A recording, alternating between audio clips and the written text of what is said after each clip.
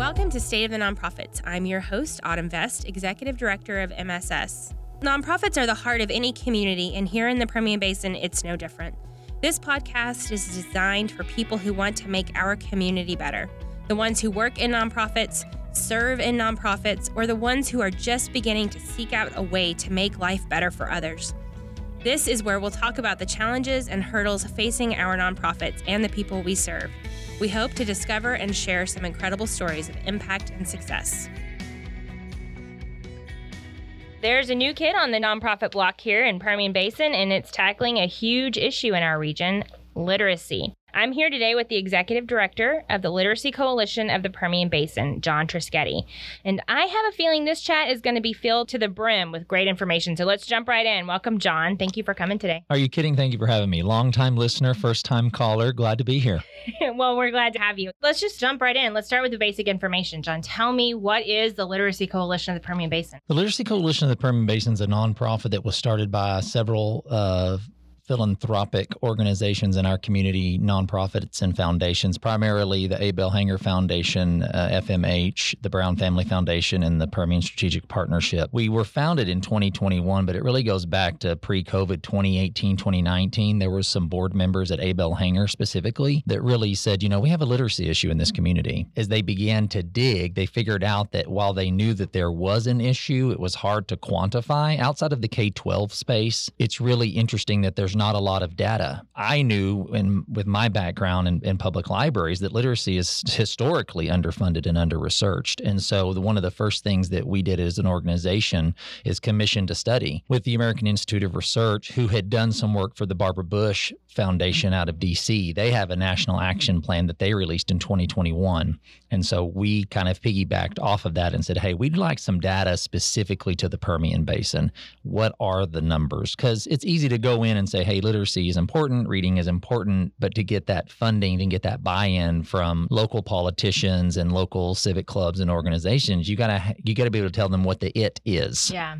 And so the last year has been really kind of looking at the data, and sadly or strangely good, the data was worse than we thought it was to really justify the risk that those foundations took in starting up a new nonprofit specifically to address literacy. And so that's kind of the very Cliff Notes version of how we ended up here. But there's a lot of work to be done. Excited about the possibilities. A lot of good work is happening out there. And so much of it is just raising awareness. Every day I run into people that say, what are you doing now? And what do you mean there's a literacy issue? It's just one of those things that permeates in our society that people aren't really aware of because we kind of are insulated in our bubbles. And most of the people that you deal with on a daily basis probably have appropriate literacy skills or literacy skills that are equal to yours. And so it's not something that's really kind of front and center. And so one of the big pushes that our organization is going to do is just education and awareness and try to bring that issue to the forefront and put it on the front burner. So, but you're not really looking at youth literacy. You're looking at adult literacy. Why is that so important and impactful? Well, adult and family is what we say. Certainly in some of the small rural areas, we're going to have to partner with K-12 because they're the only game in town. But the main focus is adult literacy. So much of it in our community and in our region. So we serve a 22-county area, very similar to the PSP, 19 West Texas and 3 Eastern New Mexico. Square mileage, it's equivalent to the state of Indiana. So it's a big, but not densely populated, only just over 1 million people in that area. But so much of it is workforce development and job. And we hear, in the oil booms especially, it's very difficult to recruit and retain employees. We see that in the school districts with teachers. And so it just kind of, that snowball rolls downhill. The other side of that is the family literacy piece, is that kind of kindergarten readiness. 0 to 5, what are we doing for those kids? Well, we know that those two things are tied. Those kids aren't ready for kindergarten because they're not getting the instruction at home because the adult probably doesn't have the skills to do so. And so if we do it right, we'll work ourselves out of a job in a generation, which would be a great problem. Right. So that's why the focus on kind of either end of the K-12 space. Students are in school and everyone's learning kind of the same thing. You're in the classroom, you're all learning. With adults, there's a shame factor that we've got to figure out how to address. Oftentimes their spouse certainly their kids, their employers don't know that they have low literacy skills because they've just figured out a way to get by in life. And so if we can couple those things together and make it more of a family piece and not just we're shining the spotlight on you, adult that doesn't know how to read, make it more about, hey, how do we help you equip and improve your child's educational road maybe better than what you had it, and look at creative ways of doing that. We're not interested in usurping anyone else, what they're doing, or working people out of a job. That's not our interest. We want to be a connector and a convener. There's a lot of good work happening, but they just don't have the resources to maybe tell people that they're there, especially in the rural areas. There may be some lady at the First Baptist Church that's been teaching at, Monahans for 15 years, but no one knows that she's there. How can the Literacy Coalition help her and we can drive traffic there? The shame piece or getting over that, kind of acknowledging that I have a problem, is always the biggest challenge with anything.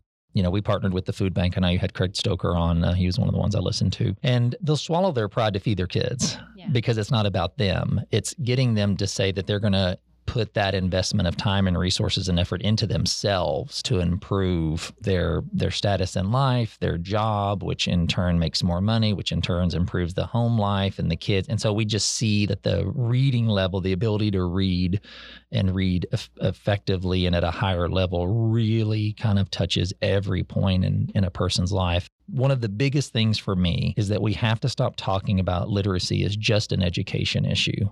It's always going to be an education issue. I'm a father, I'm a school board trustee. It's an education issue, no doubt. But we have to take the blinders off as a community and say, this is a social issue. When you talk about health literacy, financial literacy, the codependence and the connection between poverty and low literacy and crime and low literacy, that is a common through thread. And we see that if you improve reading skills, recidivism goes down in the criminal justice system.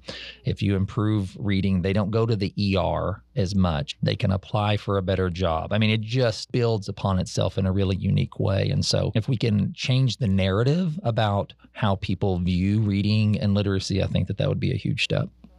Wow, there's a lot to unpack in that and what you said. I think one of the things I wanted to just kind of drill in on is the education piece. And there was something I pulled from this study. I did go through the assessment.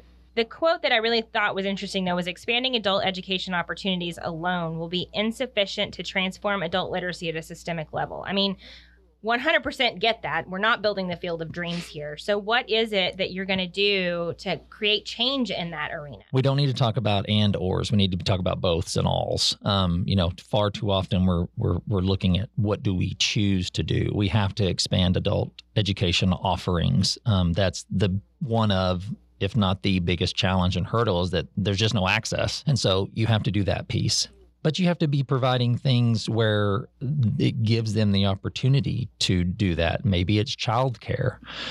Maybe you partner with employers and do that during the workday. Lori Johnson at the Nonprofit Management Center talks all the time about you can't just open 8 to 5 and expect your clients to walk in, because that's just not the nature of it. You're never going to have that. And so we have to be creative in both our collaborations and how we go about offering the services to meet the client where they are. And so some of that is a geographic challenge. They're out in rural West Texas. Some of that is a time of day challenge. Usually if you're low literate, you're working 1 or 2 jobs trying to make ends meet. You probably are going to be at work 8 to 5, and you're probably going to be at work on the weekends sometimes too. And so how do you make it available for them?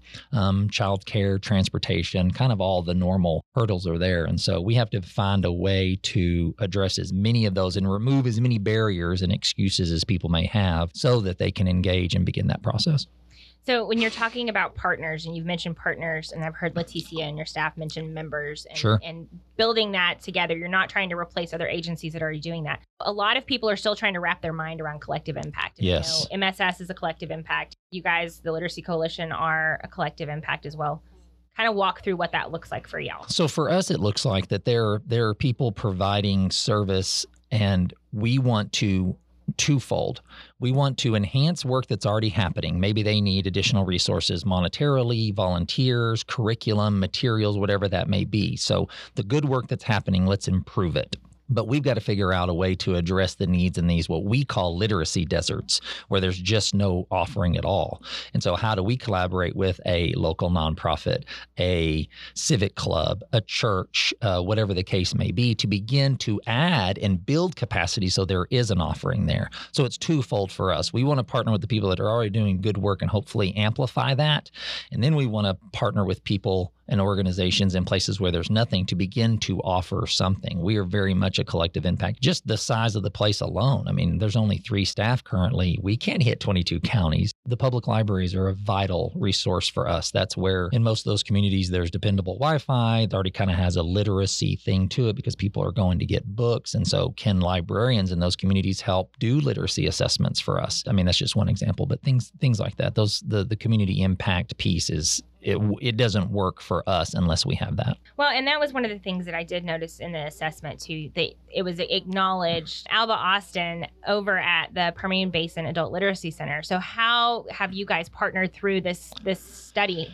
Sure. She was instrumental in some of the local data, especially when we were trying to find, because one of the things that was very important to our board and to us as we went through the process of doing the assessment is we want to talk to clients. We want to talk to people that are in a program or need to be in a program, and what is working, what are the barriers. And so again, that's one of those organizations that can be a partner. They're doing good work. How do we improve the work they're doing or expand the work they're doing? But she was able to connect us with people where the AIR, the American Institute of Research that was doing the study, could really interface and talk with a client and say, what is working? How did you get to this spot? How do we improve it? Well, I think that's really important because through the study, we're talking to people who need that assistant or who have recognized that issue in themselves and are looking for that. And it's not just Buddha on the mountaintop saying this is what needs to be done in our community. There's research and now evidence of that. Correct. Yes. The last thing we want is to be another one of these community impact startup nonprofits sitting in our ivory tower in Midland, pointing out into the rural areas saying that this is what you're doing wrong. We want to really push into those communities and be able to say, hey, this is where we see the need. And here's the data that backs that up. You may not have this. Now you do. Let us help and provide some of that, because I think that so far, my experience with people that have really gone through the study, and the study's available on our website, literacypb.org, as well as the National Action Plan from the Barbara Bush Foundation. It's 50-something pages. I mean, there's a lot of data there, as you had said. But what's good about that is that it's even broken down by county. Mm-hmm. And so it's going to be very different. There's not going to be a paint-by-number solution for what works in Carlsbad, works in Big Spring, and works in Fort Davis. Yeah. And so we have to be deliberate about going into those communities and say, here's your issue, how can we help? And when we get pushback, if we get pushback and say, well, how do you know that? Here's the data, and this is why we know that this is an issue, and what can we do to start to improve it? And I think that's what's so incredible about what you're trying to do, especially in our region.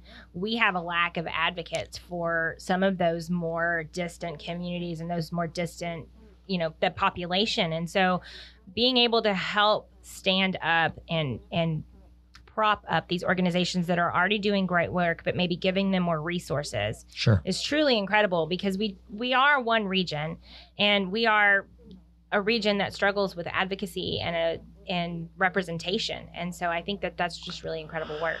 Yeah, historically bad at kind of telling, and just nonprofits in general, certainly my background with libraries, we're bad at self-promotion and telling our story. And so we want to do a better job of, for this specific issue, just letting people know that there is a problem. What people don't realize is that Texas and New Mexico are both in the bottom 5 in the country for literacy rates. Wow. And then the Permian Basin is 10 points lower than those state averages. And so the bar was already low. We're below that. 20 of the 22 counties are below the state average, whichever state that they're in. It's a problem. And if it was a health issue, people would be calling it an epidemic. I mean, if the literacy rates were equal to what people put the effort in for COVID, I mean, we would be talking about a really full court press on how do we address this. But because it's pigeonholed in education, oh, well, they're learning to read in school, people deflect that and it goes back into public ed, which is a whole different podcast that we could do sometime. But, it's really about raising awareness and letting people know that, this is a problem and it's going to take a village to really kind of move the needle and begin to see progress being made.